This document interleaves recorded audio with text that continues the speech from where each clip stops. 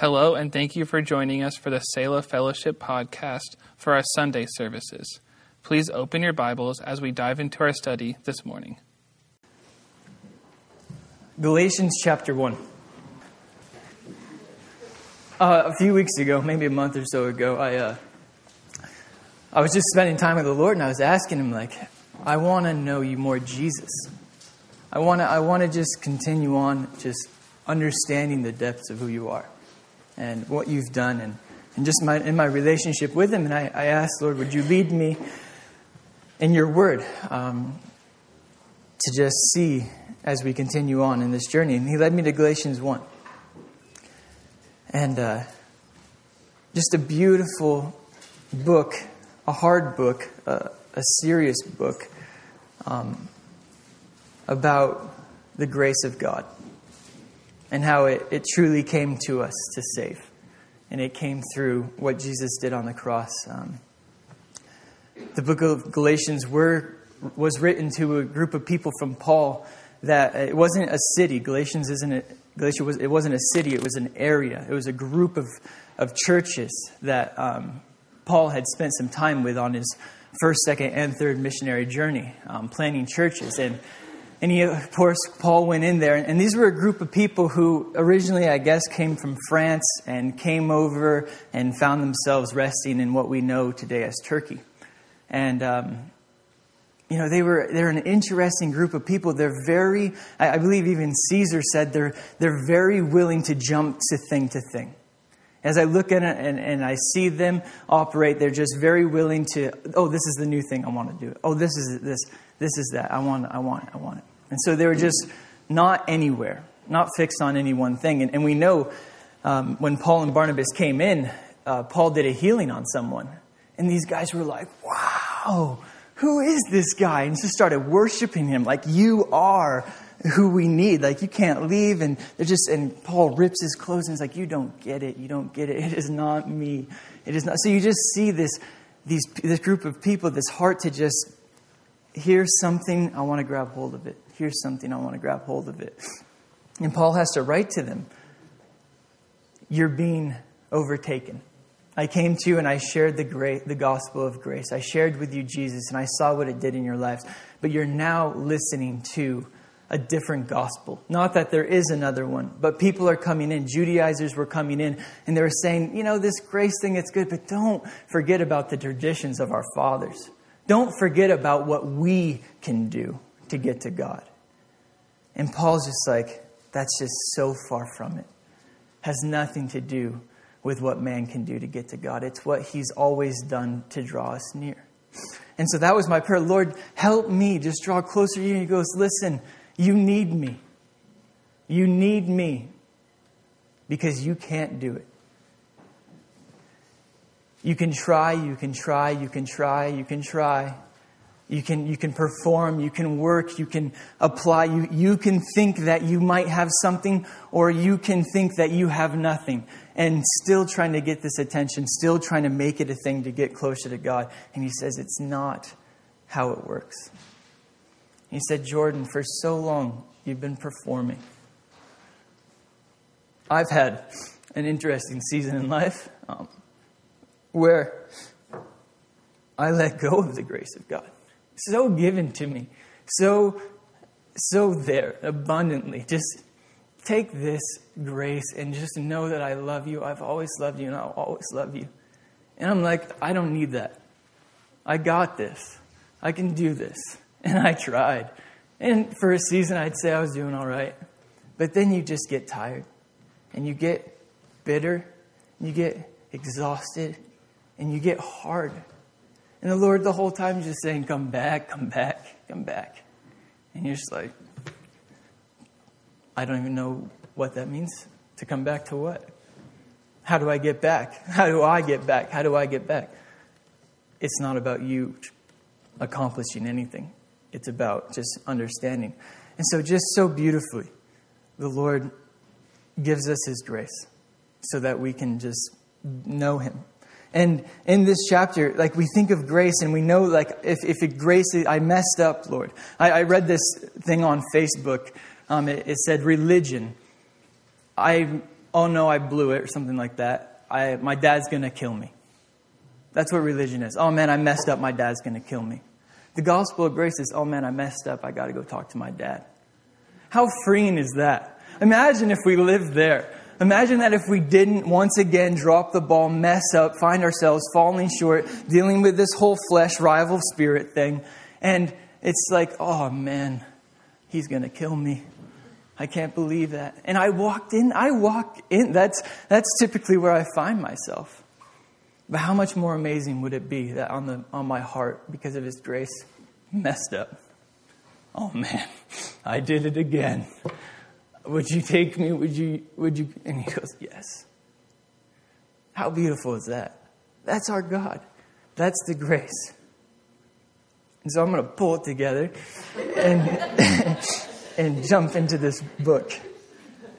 Lord, we thank You for this time again, and we just ask that Your Spirit leads us to know You and to be more in love with You because of how much You love us. So guide this time and open our hearts and our minds to You. In Jesus' name, amen.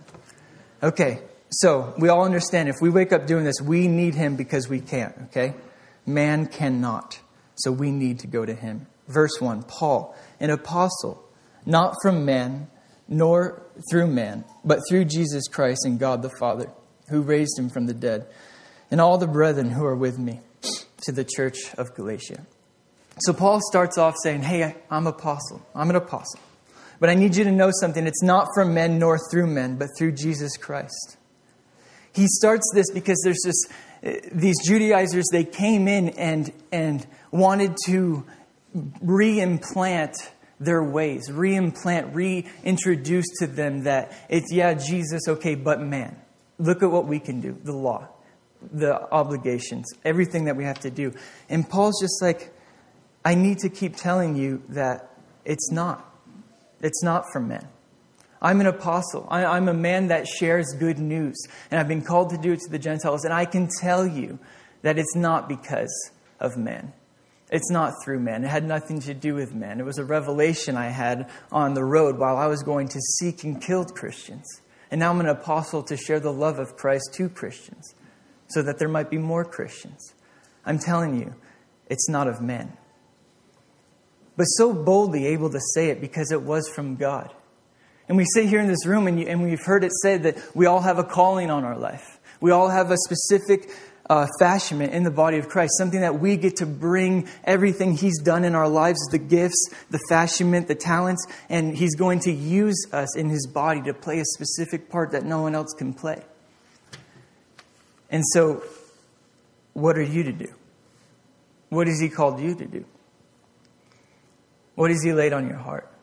That you boldly can go, Lord, this is from You. No man could do this, and no man would give me this, but You have. And it's important to seek that, and to desire that, and to know that this is who He would have you be. It's very encouraging. I've been asking the Lord, would You show me? Would You show me what I'm to do in the body? Who am I? Who am I in You? And He's not like, all right, let me write it out. You're an apostle and this. Here you go. Now it requires so much more faith than that.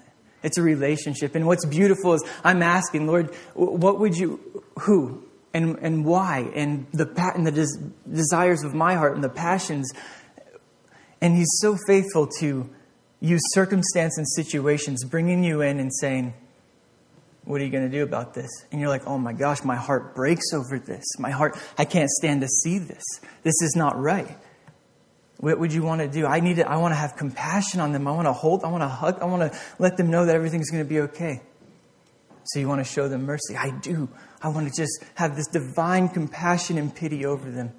I've given you the gift of mercy. And it's just like, what? It was just, this is just another everyday thing. It just happens. I remember I was driving up behind this guy in a truck and his tailgate fell down and stuff started sliding out the back. And I'm like, and pull up next to him. I'm like, sir, roll down his window. I'm like, your tailgate fell and your stuff's falling out. He's like, thank you. Pulled over to the side. And I'm just like, man, that felt good. I'm just like, why was that so fulfilling? And the Lord's like, why was that so fulfilling? I was like, I don't know. I'm asking you. Jordan, I created you to be a servant. You love to serve because I've given that to you. And when you get to operate in that gifting, there's something that just connects and it just is right. So keep your eyes open. Don't think that just any circumstance is any circumstance. Just keep your eyes open. If you're diligent in praying, Lord, what would you have me do? He is so faithful to show you. But it's not through men. It's not from man. It's through Jesus Christ and God the Father who raised him from the dead. Well, that's way better than man. To have your apostleship coming from a God who raises people from the dead. That's power. A man can say, hey, this is who you are. And it's like, can you raise anybody from the dead? No. No, I don't want it. And now with all the brethren that are with me, he's writing to the church of Galatia. Grace to you and peace from God the Father, our Lord Jesus Christ, who gave himself for our sins, that he might deliver us from the present evil age according to the will of God and Father, to whom be glory forever and ever. Amen. This is just Paul's, we know it to be how he introduces his letters. Grace to you. Grace. And here we go with grace.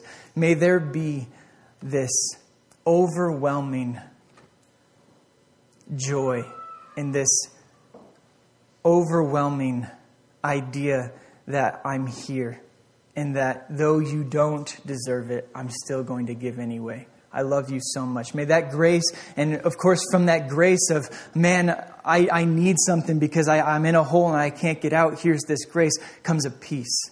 And it's from God the Father and our Lord Jesus Christ, from both of them, who we know gave himself for our sins. Paul's writing, he's saying, I'm going to keep your eyes on Jesus. I need to keep your eyes on Jesus because it's being turned to man. And I need you to know that this grace and this peace that you've experienced, it comes from him who gave himself up for our sins.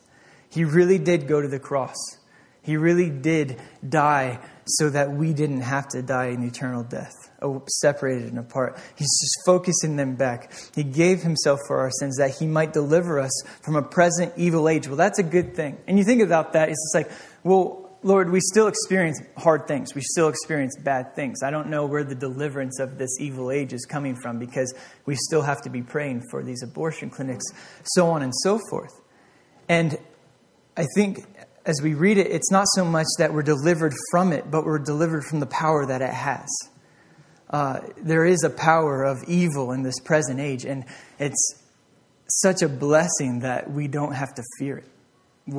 We don't have to be afraid of it because he who's in us is greater than he who's in the world. We now get an opportunity to say, no, I don't need this. I don't need to be in bondage to this. I don't need to engage in it. I actually can just stay away from it. And he has allowed us to do that through his grace. According to the will of God and Father, to whom be glory forever and ever. Amen. So this was the will, that we would have this freedom. That's a good thing. That's who we get to count on. Is someone whose actual will is that we would be free. Is that we wouldn't have to suffer under this power of the evil age.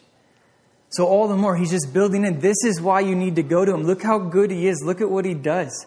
Keep pressing on into him one day at a time, knowing that you need him. How beautiful of a thing. In verse 6, I marvel that you are turning away so soon from him who called you in the grace of Christ to a different gospel, which is not another, but there are some who trouble you and want to pervert the gospel of Christ. So now Paul's writing, I marvel. And this is interesting because most of his epistles is he's so thankful that they're still, go read some other epistles the letters that he's written. I'm so thankful. I praise God for you. I thank God always that you are continuing on in the faith. And here we have this letter. I marvel that you are turning away so soon. I'm appalled. I can't believe it. You guys were so radically on fire. I saw it burning in your eyes. I saw it being manifested through your lives. You were so on fire. And I'm marveling that you've turned away so soon. It hasn't even been so long. And we know that. It's a marvel, but yet we understand because how easy it is to decide, to make a decision at just a small compromise. And from that small compromise, it's just you find yourself off track. And so soon, there's a marveling taking place that you found yourself off and away from him. And that's the crazy thing is you're not leaving, when you find yourself on a journey of disobedience, and now you're dealing with consequences, and you're turning your back on your God and you're going another way. It's not that you've turned your back on people. It's not that you've turned a back on your calling. It's not that you've actually turned your back on God, on Him. As we read in the Psalm of David, when after he falls with Bathsheba, Lord, I have sinned against you and you alone. We know that it's so personal. And he's saying, how come you left your first love? How have you left who has called you? And we see that he says, how you have turned away so soon from him who called you in the grace of Christ. So you begin to see this word grace again. And it's interesting that this grace is the very instrument that he uses to call. I never really thought about that. I never thought of that's what grace is used for. He's saying that you have left him who called you in the grace of Christ. That word in the Greek is also can be with or by. So you have left him who called you with the grace of Christ. With the grace of Christ. With this grace that we can know. This attribute of God that we can get to know. He uses that to call us to him. So when we're asking, Lord, would you show me your grace? He's like, that's the same grace I use to call you by name to him. But yet, you've turned so quickly away into a different gospel. Verse 7, which is not another. There is no other gospel, but there are some who trouble you and want to pervert the gospel of Christ. There are some near. These Judaizers, they're coming back and they want to bring you back to what is good for man, what man can do. They want their traditions to be built back into this gospel. And it's interesting to think, like, when someone comes with a lie and they want to try to put it on top of a truth, they have to do this one thing. They have to break down the truth. So they came in and they're like, you guys, the gospel of grace, it's not what you think it is. You really do. There's a work to be done. You really have to keep on with these traditions. And you can't just have this easy free going, and they pervert this gospel and they change it as to what it is, and they have to destroy it. They have to beat it down. That's what they did with Paul. What do you mean Paul's giving you this gospel? He's crazy. Look at his life. He was once doing one thing, now he's doing another. How can you trust that man?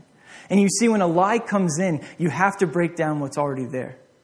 And if you've ever experienced in life, that hurts. That hurts when you can imagine Paul, all of his sweat, blood, and tears that he's brought in, and someone wants to come in and change it. But it's truth. It's truth. It is what it is. You can't take it away. It is reality. And so the only way to take it away is to make it seem like it's nothing. To make it be something that's wrong, something that's evil, something that's not right. And that's their only way to get that out of the way, to get people to start believing something else. I was thinking, Lord, who would want to do that? Who would want to trouble and to pervert that gospel? To literally have this gospel of grace where it doesn't matter who you are and where you are or what you've done, you can come because he came for us.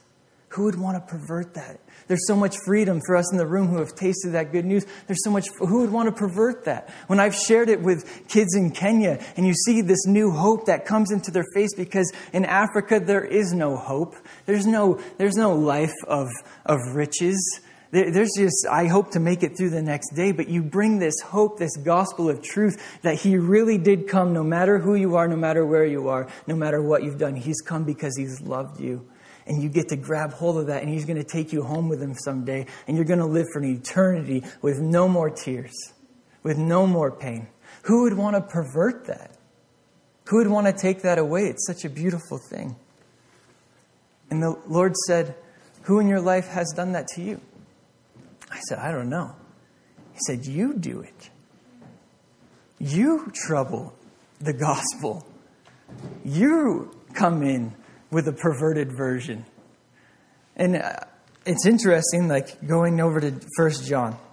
We were in men's study the other day, and this really stuck out to me. But 1 John chapter 4, verse 17, it says, "Love has been perfected among us in this, that we may have boldness in the day of judgment."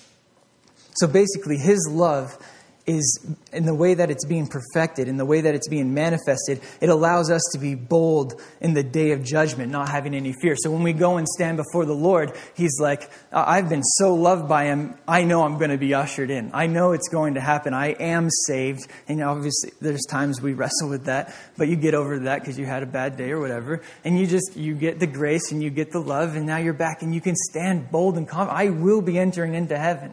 I have no fear. Personally, I have no fear. It's written on my heart. I have the promised Holy Spirit. He reassures me all the time. But then why is it that I have fear of today? I don't have fear of salvation or glorification, but I so fear sanctification. I think about that, and I'm just like, I wake up and I'm afraid. I'm afraid that I'm going to mess up. I'm afraid that I'm not going to perform well. And all of a sudden, I start perverting the gospel of grace. I can stand before the Lord and say, I'm going to be with you someday. But I stand with you today and say, I don't know if you're going to show up. I don't know if you're going to continue the work. He says, I'm going to bring the work to completion, he says in Philippians. I'm going to finish the good work I started. Yeah, but I don't know if you're going to do that today. Because I know who I am. And I know I haven't been doing real well. And I set out to do this one thing to please man in this way, and it just blew up in my face. And now I've been set back 10 steps. He goes, you're perverting the gospel. You are troubling your own walk with thinking that you can do something. These people came in and said, you need to perform, you need to do, you need to be a part of. And I go, oh my gosh, I need to perform, I need to do, and I need to be a part of. And if I'm not doing that, they're going to look at me like I'm not doing anything. And now you're just in this chaos. But he says, stop. Do you know that grace is now, it was when I first brought you to me, it's going to be throughout this life, and it's going to be as I usher you into. Why are you freaking out? So today, if you cause yourself to stumble by what you put on yourself, what you add to your own gospel outside of just believing, he says, the Jews came to Jesus and says, what do we need to be doing of the works of God? And he says, you need to believe. And yeah, but what else? Like, I get we got to believe in God, like that he rose the serpent, we look and we get healed, but what else do we need to be doing? Come on. No, you just need to believe. Yeah, but what else do I need to do so that I can be good before God? No, see, there's nothing you can do to be good before God. You're not good before God. What I've done is I've sent the only good one to stand in your place. So when you're standing before God in that judgment and he goes, are you guilty? Jesus steps in front. He goes, he's innocent. And I'm back there being like, I'm not. And Jesus is like, you are. Why? Because you have faith and you believe. The troublesome that's being brought to this gospel is leaving the belief, leaving the faith, leaving just simply knowing that he is such a good Father. And so he says, you've turned so quickly away from him who's called you in the grace of Christ to a different gospel, which another. And there are some who are troubling you who want to pervert the gospel of Christ. Verse 8, he says, but even if we or an angel from heaven preach any other gospel to you that we have preached to you, let him be accursed. As we have said before, now, and I say it again, if anyone preaches you another gospel to you that what you have received, let him be accursed. So he covers every spectrum, from us ourselves, if we decide to give you something other than grace, to an angel from heaven. And we know that there's some religions out there that angels and men have come down and given other ways and other gospels and other ideas. He's saying, I'm telling you, if they've come and they've added to it, let them be accursed. I say to you again, if you have received something that's not this, let them be accursed. And I think of the book of Lamentations. I read through it not too long ago. and you read chapters 1 and 2, and you're like, these people are doomed. Like this, they are explaining that there is no hope. And that in the Greek, that word accursed means hope without God. That you won't find hope in God. And as he's writing chapters 1 and chapters 2 and half of 3, there's just no more hope. There's no more relief. There's no more grace. There's no more good news.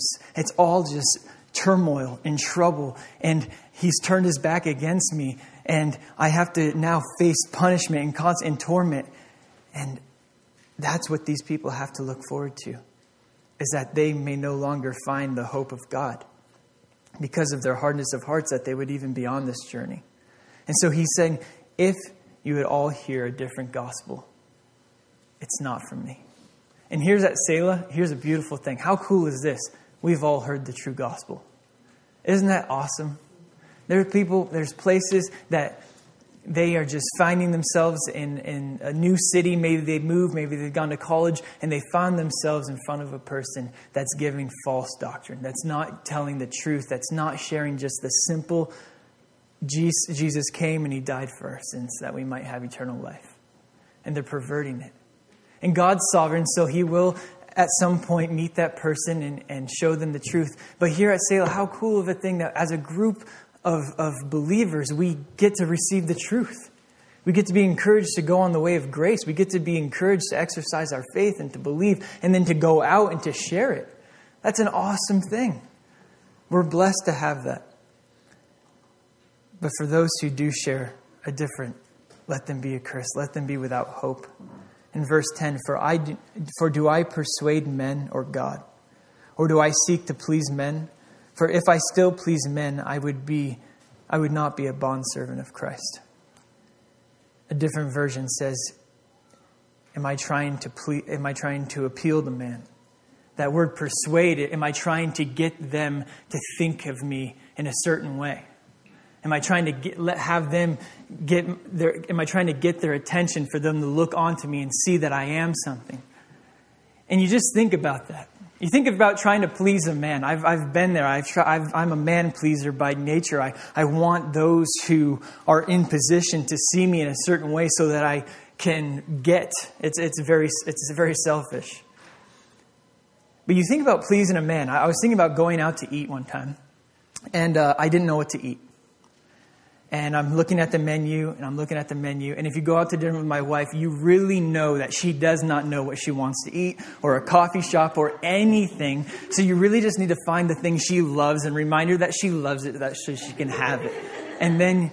But think about just how human nature, we don't know what we want. We want this, and then let's say I get the chicken parm, and I've got it. I'm sitting down over at Chow Blanc, whatever, no. Mama Blanc, I don't know. One of the Italian over here, right? Yeah, Chow Mama, there you go. And I finally made up my mind, and now I have this chicken parm in front of me, and I'm tasting it. I'm like, you know what? This isn't what I want. I wanted something else. How do you please that? How do you live a life that's going to mold to that? And that's why we can no longer be a servant of Christ, because you are way too busy trying to figure out what man wants to give it to them to get something. So stop. Paul's like, I've been there, done that. I had the teachers amongst teachers that I tried to please. And I did a decent job as upholding all of what they asked me to do, and it still left me short. I had this, the Lord gave me this saying one time, and in those you fear, your faith lie also. You think about that. When we fear man, your fate lies in man's hands. Who wants that? What does man have to give you? Nothing. But if you fear God, your fate lies in their hands. So if you've ever found yourself in a position where you're trying to please man, you're trying to do what man would have you do, you're going to be left short, and you're going to be left hung out to dry, because you're going to waste a lot of time doing it. And at the end of the day, we could have just been seeking after pleasing the Lord. I heard Pastor Chuck say it this way, an idea of fearing the Lord. We know it to be an awe and a reverence that I know who he is. I know what he's capable of doing. He's an amazing God. I fear him. And Pastor Chuck said that It's not so much what you're afraid yet you're afraid he's going to hurt you, but that you're afraid you're going to hurt him. And it's interesting to think, like, if you have a best friend, you know what makes them tick. You know what they enjoy. And you study, like, if I'm going to befriend Derek, I'm going to get my gun and we're going to go shooting. It's how we're going to get along. And I've studied it. If I bring him a sign that says, "You shall not hunt," and he knows that that's not far from who I am, he's going to just, we can be friends, but we can't really hang out. And so you get to know who your friend is so that you know you don't want to hurt them. And here we have this amazing manual of who God is and what hurts him, what breaks his heart, but what also gets him excited. And we set out by the Holy Spirit to know these things and to apply them because we fear God. And then we can actually be a servant of him. In Colossians 3:22, it talks about the bondservant.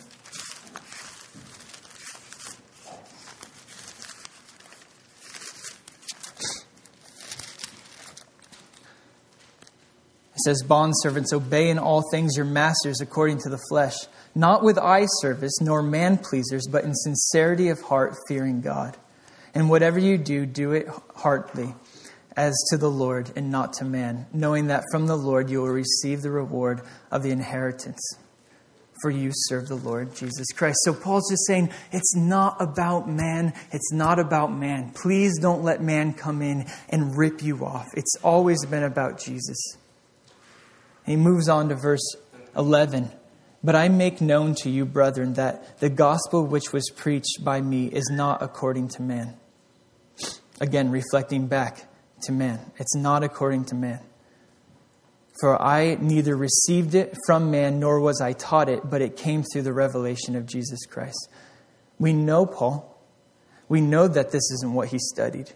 We know this isn't who he sat under as to what they were saying. This had to be a revelation of Jesus Christ. And what came to him was the idea of salvation, grace, the gospel, the good news. Jesus Christ actually dying, being resurrected, so that we can be saved, so that we can spend eternity. This had to be revealed to Paul because he was actually chasing after these men who studied, who were Christians. He wanted to kill them because he's like, "You are mocking the traditions of my father. You can't just be forgiven, okay? So I'm going to kill all of you who are saying that. It's ridiculous. You don't know what I've gone through, but I've gone through it. And I'm telling you, you got to go through it." So it had to be a revelation of salvation that came to him through Jesus Christ. I think of Noah's Ark. They didn't know rain. They didn't know flood. There was no point to have a boat in that day. Okay? So you have to imagine that salvation was that they would have a boat because it was going to rain a lot and they were going to get animals in it and they were going to be able to float. Okay, this was a revelation that came from God. An idea of salvation. It couldn't be established by man. It couldn't be thought. Why would you need to think of something you don't need? But when God knows there's a need of salvation, and he then reveals to you how to get there, what it's going to take, it's not through man. I think that's a beautiful illustration in the Old Testament that Paul's referring to. It did not come from man. It had to come from the one who knew the truth about what salvation took. Salvation himself. It came through Jesus.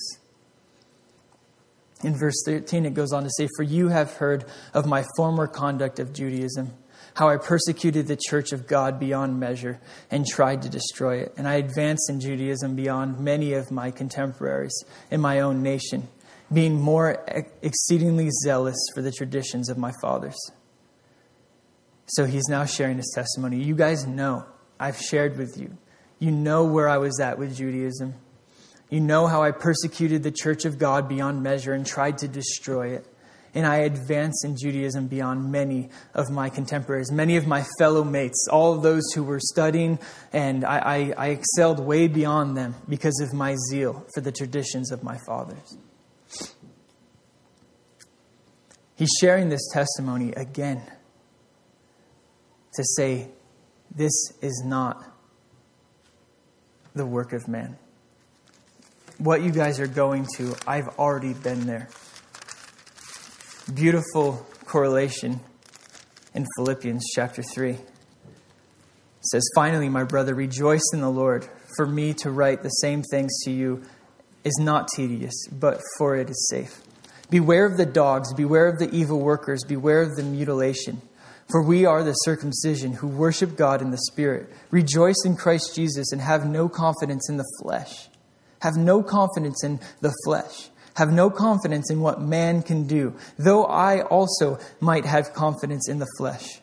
If anyone else thinks he may have confidence in the flesh, I more so, circumcised on the 8th day, of the stock of Israel, of the tribe of Benjamin, a Hebrew of the Hebrews, concerning the law, a Pharisee concerning zeal, persecuting the church, concerning the righteousness which is the law, blameless. But what things were gained to me, these I have counted loss for Christ. Everything he set out to do, everything that man sets out to do, to accomplish on their own to get where they want to go. He's saying we all were trying to get to God and we were using man's ways to get there. I count it all loss for Christ of what I gained. Everything I set out to do, everything I accomplished, everything I didn't accomplish, I count it as loss for Christ. Yet indeed, I also count all things loss to the excellence of the knowledge of Christ Jesus my Lord, for whom I have suffered the loss of all things, and count them as rubbish. They are nothing. Paul's telling these churches, whatever man can tell you to do that you might gain, it's nothing. It's going to be nothing. I've done it all. I am, and it was nothing. It was rubbish.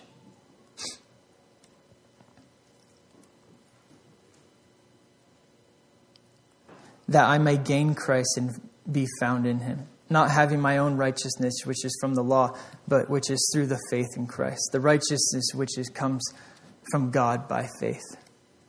Paul's like, we were all striving to be righteous and just upholding our own. We were all trying to do.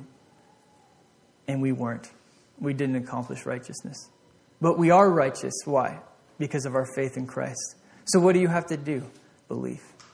How beautiful. For us to be righteous before God Almighty, you know what we have to do? Believe. Perform nothing. Be no one. But a follower of Jesus, trusting him in our day-to-day walks. Verse 10, that I might know him in the power of his resurrection and the fellowship of his sufferings, being conformed to his death, if by any means I may attain the resurrection of the dead. It was all garbage. It was all not worth it. But now what I set out to do is to understand him in the power of his resurrection, because we know that brings true life. The fellowship of his sufferings, because we know from his sufferings came glory. Being conformed to his death, if by any means I may attain the resurrection of the dead. If by any means I too might live. And he goes on to say, not that I have already attained this or am perfect in it, but I press on, that I may lay hold of that for which is Christ Jesus has also laid hold of me. Brethren, I do not count myself to be apprehended, but one thing I do is forgetting those things that are behind me and reaching forward to the things that are ahead. I press on toward the goal for the prize of the upward call in God in Christ Jesus. That is what we are to be doing. We're not supposed to be out trying to do it on our own, trying to wake up and think that we can, because we can't. But that we might join Jesus in the death, so that we might join Jesus in the resurrection. We might put to death the things of the flesh that want to strive to please man, that want to strive to be righteous in our own eyes. We need to put those things to death so that we can be found alive in Jesus. In verse 15, he goes on to say, But when it pleased God, who separated me from my mother's womb and called me through his grace to reveal his Son to me, that I might preach him among the Gentiles. I did not immediately confer with flesh and blood, nor did I go up to Jerusalem to those who were apostles before me, but I went to Arabia and returned again to Damascus. This section blows my mind. It really puts to bed, it really dismembers any idea that what we do can bring God glory in ourselves. It really just stops the argument that we have anything.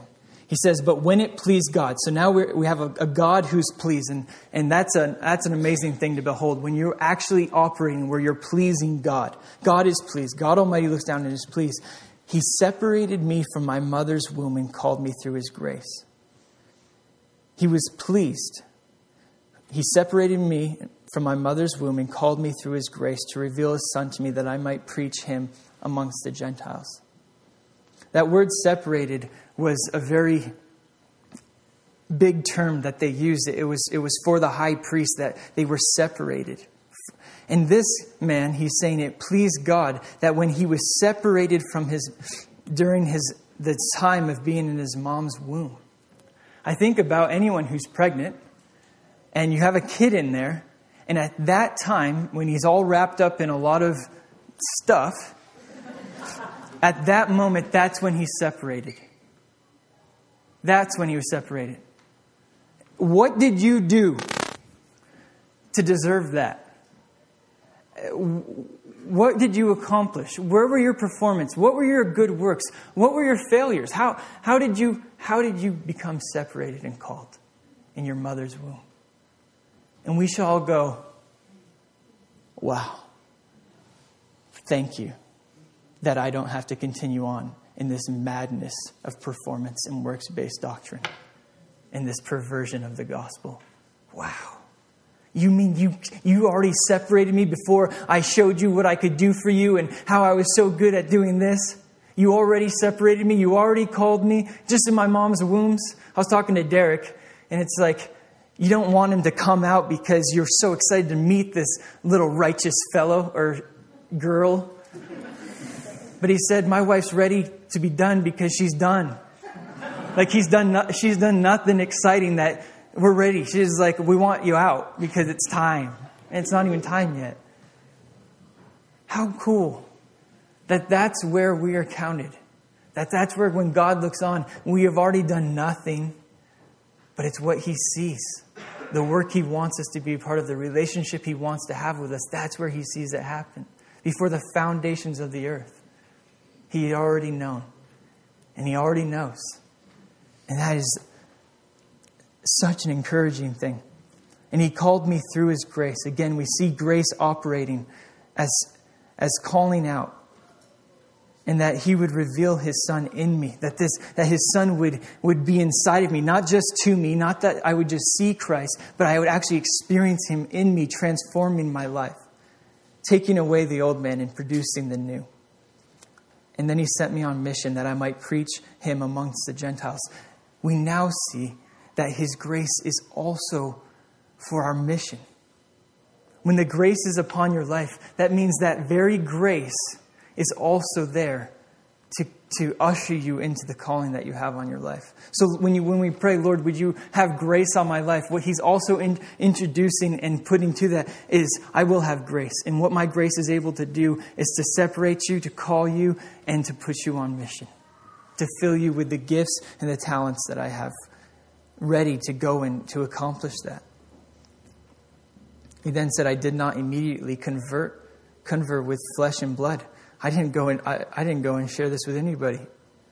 Nor did I go to Jerusalem to those who were apostles before me, but I went to Arabia, which was on its way to Damascus, and then returned to Damascus. I didn't need to go talk to anybody. This revelation came. You don't have to. When it comes, it's there, and it's from the Lord, and it's personal. I didn't need to go talk to anybody. It says, then after 3 years, I went to Jerusalem to see Peter.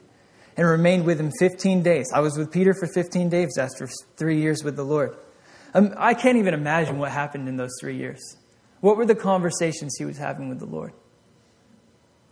Probably spent 2 of them crying. Probably spent 2 of them crying with rejoicing and praising.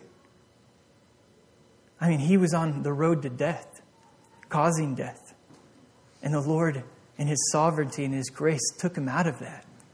Already had a plan way before that day that he would go on. We've all been on a road to death. We've all been snatched out. We don't need man to tell us that. But we do get to go and just be with him and rejoice and to praise and to worship. 19 it says, but I saw none of the other apostles except James, the Lord's brother. Now concerning the things which I write to you, indeed before God I do not lie. I'm writing these things and I'm telling you the truth. Though people are coming in and they're saying that I'm a liar and that I'm a blasphemer and that I don't actually know God, I'm actually telling you the truth. Please don't listen to them. But what I'm telling you, it's not a lie. Afterward, I went into the regions of Syria and Cilicia, and I was unknown by face to the churches. They didn't know me by face. Of Judea, which were in Christ. I went to the Christians. They had no idea who I was by my face. They didn't say, oh, that was Saul. He was a bad man. But in verse 23 it says, but they were hearing only. He who formerly persecuted us now preaches the faith which he once tried to destroy. And they glorified God in me. Now he set out. He spent time with the Lord. He did get in touch with Peter. He did go over and to see James. Probably gave him a hug and said, I'm sorry. Probably said, I'm sorry to Peter. I'm sorry. And then he goes and he just starts sharing the gospel. You got to know this Jesus. You got to know his grace. You got to know that we have salvation. It's here. The Messiah came. It's going to be good. You just need to believe. You just need to have faith. Nothing you can do. Nothing you can do. But everything that he's done to believe in, that we can now have. And they looked at him and were just like, this has got to be a work of God. Don't we want that in our lives? That when people look in, I have a dear brother in the Lord, and he was gone for a while. And he came back and everyone was saying, hey, it's so good to have you back. It's so good to have you back. And I was sitting in there talking with him. And he was just like, Jordan, I don't want people to, glad to have me back because I'm a good person or a kind person or a friend. I want them to be glad that I'm back because when I left, what I bring in my calling through the grace of God was missing. And so now that I'm back, it can be once again appreciated. I have found myself in a position where I've left. And when you've left and you've been operated in the flesh and you've been on your own and you've been trying to do your own thing, when you leave, everything just continues on. If it was done in the flesh, it stood for no value, no worth. Nothing God could do with. And so when you leave and a team's just like, where are the balls dropping and none are dropping? Where are we? Nothing. I get to go, wow. Man brings nothing to the table. Because when man leaves, God's ministry of reconciliation keeps going. But imagine that you operate in the giftings of God and the calling of God boldly, confidently. He met you on the road. It is good, it is good, it is good that you came because I was going to a bad place. And you invest and you care more about God and people than yourself. And you invest. And you care, and you operate, and you ask God, please keep filling me. Please keep filling me with this grace. Please give me your grace. You invited me in. That means if you don't invite me, I'm not in. And I want to be in. Would you invite me in? He goes, I've invited you in. I've invited you in. The grace is there. The love is there. Come on in, my child. Come on in. Now grow. Now go. Grow, go, and be, and represent, and share. And now as you start operating, imagine now the guy who once was just operating in the flesh, operating on his own, scared about everything, not trustworthy, isolated and dead, being nothing to what God was doing, is now Holy Spirit filled, born again,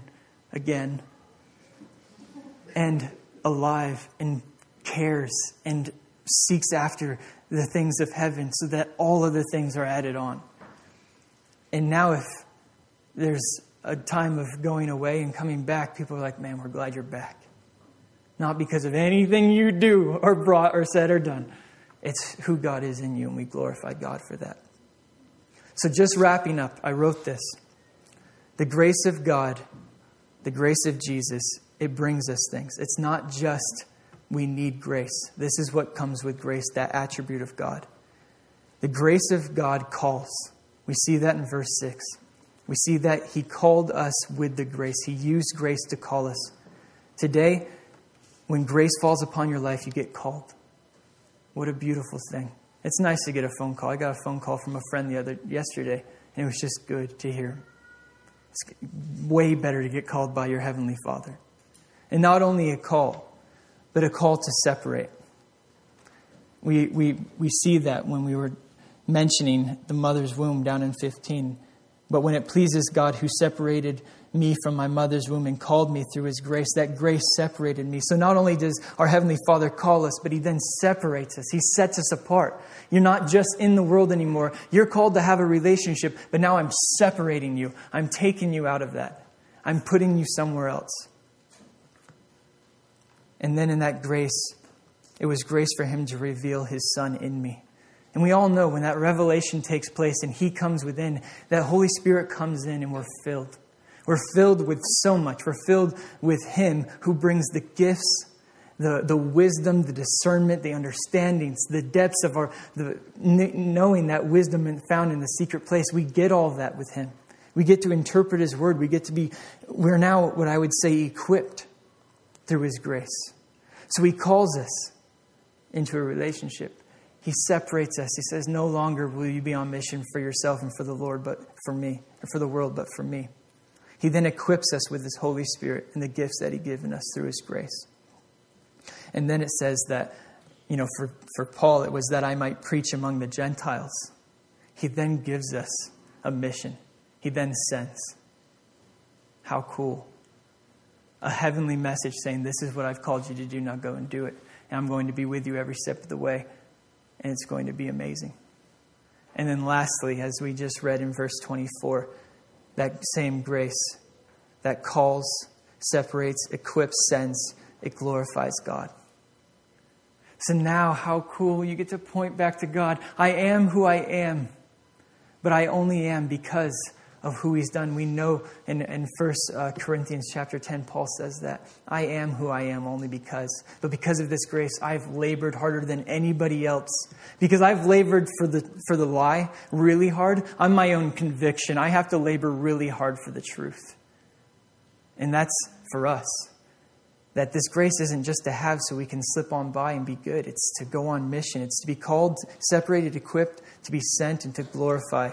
And ultimately it saves. We know that by grace, through faith, we've been saved.